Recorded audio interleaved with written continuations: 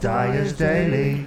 One thing I've noticed during this lockdown period that we as a society find ourselves in right now is that there has been a great increase in the amount of people talking to each other over like video services and as we used to call it, VoIP, I think is a phrase to describe that. Things like Zoom and Skype, there's been a huge increase in the amount of these services being used. And I, for one, think it's about time. Because I have been using these services for a long time, and certainly Skype anyway. Zoom I'll get onto in a moment, but I've been using them for a long time, and I've wondered why the world hadn't quite caught up. Like, there were some people on it, but then there were quite a few that weren't. And it's become this new thing thanks to Zoom. And Zoom, I have to say, I wasn't that keen on Zoom at first, because it seemed like it was coming along and taking away something from Skype. You know, it was doing kind of the same thing, and it was like, do we need two of the same thing? And actually, it isn't the same thing at all, because Zoom is much more suited to multiple people, sometimes up to 100, 500, 1,000 people in the same chat, which I have to say is amazing. Isn't that amazing? That is amazing that we can have up to 1,000 people talking to each other at the same time. We're all able to see the different feeds and stuff.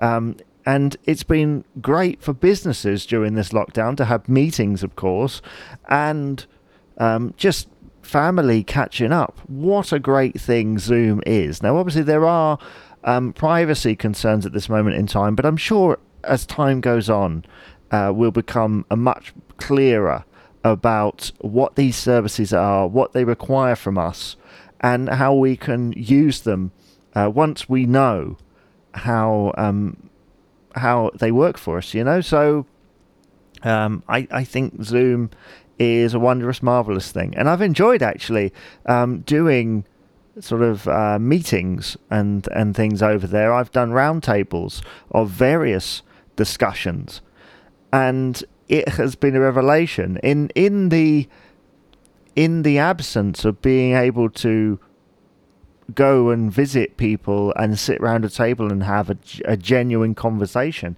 That is definitely the next best thing. Have you had any experience with Zoom? Have you tried it? Or do you prefer Skype, perhaps? Or maybe you're just not into it at all, because let's be honest, nothing can replace the traditional conversation that can be had in person.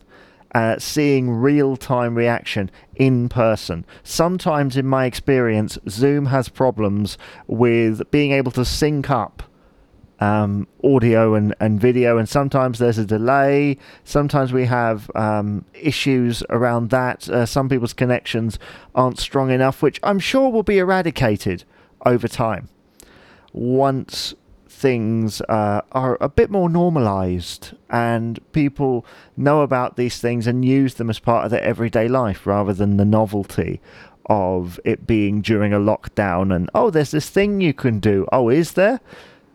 Yeah. So yeah, I wondered what you thought about it. Do let me know, because I don't want it to just be me talking at you. I a little bit like a Zoom meeting. I want it to be that you can talk back to me, that we're having a conversation as friends in some way. So if you have something to say on that subject, please do get in contact. But I, for one, for the moment, will be using Zoom for the foreseeable future, and Skype actually, because some people haven't quite made the transfer over. But there's still time. There is still time. Right, now, this is the part of the show where I say thank you very much for listening to the Dyer's Daily podcast.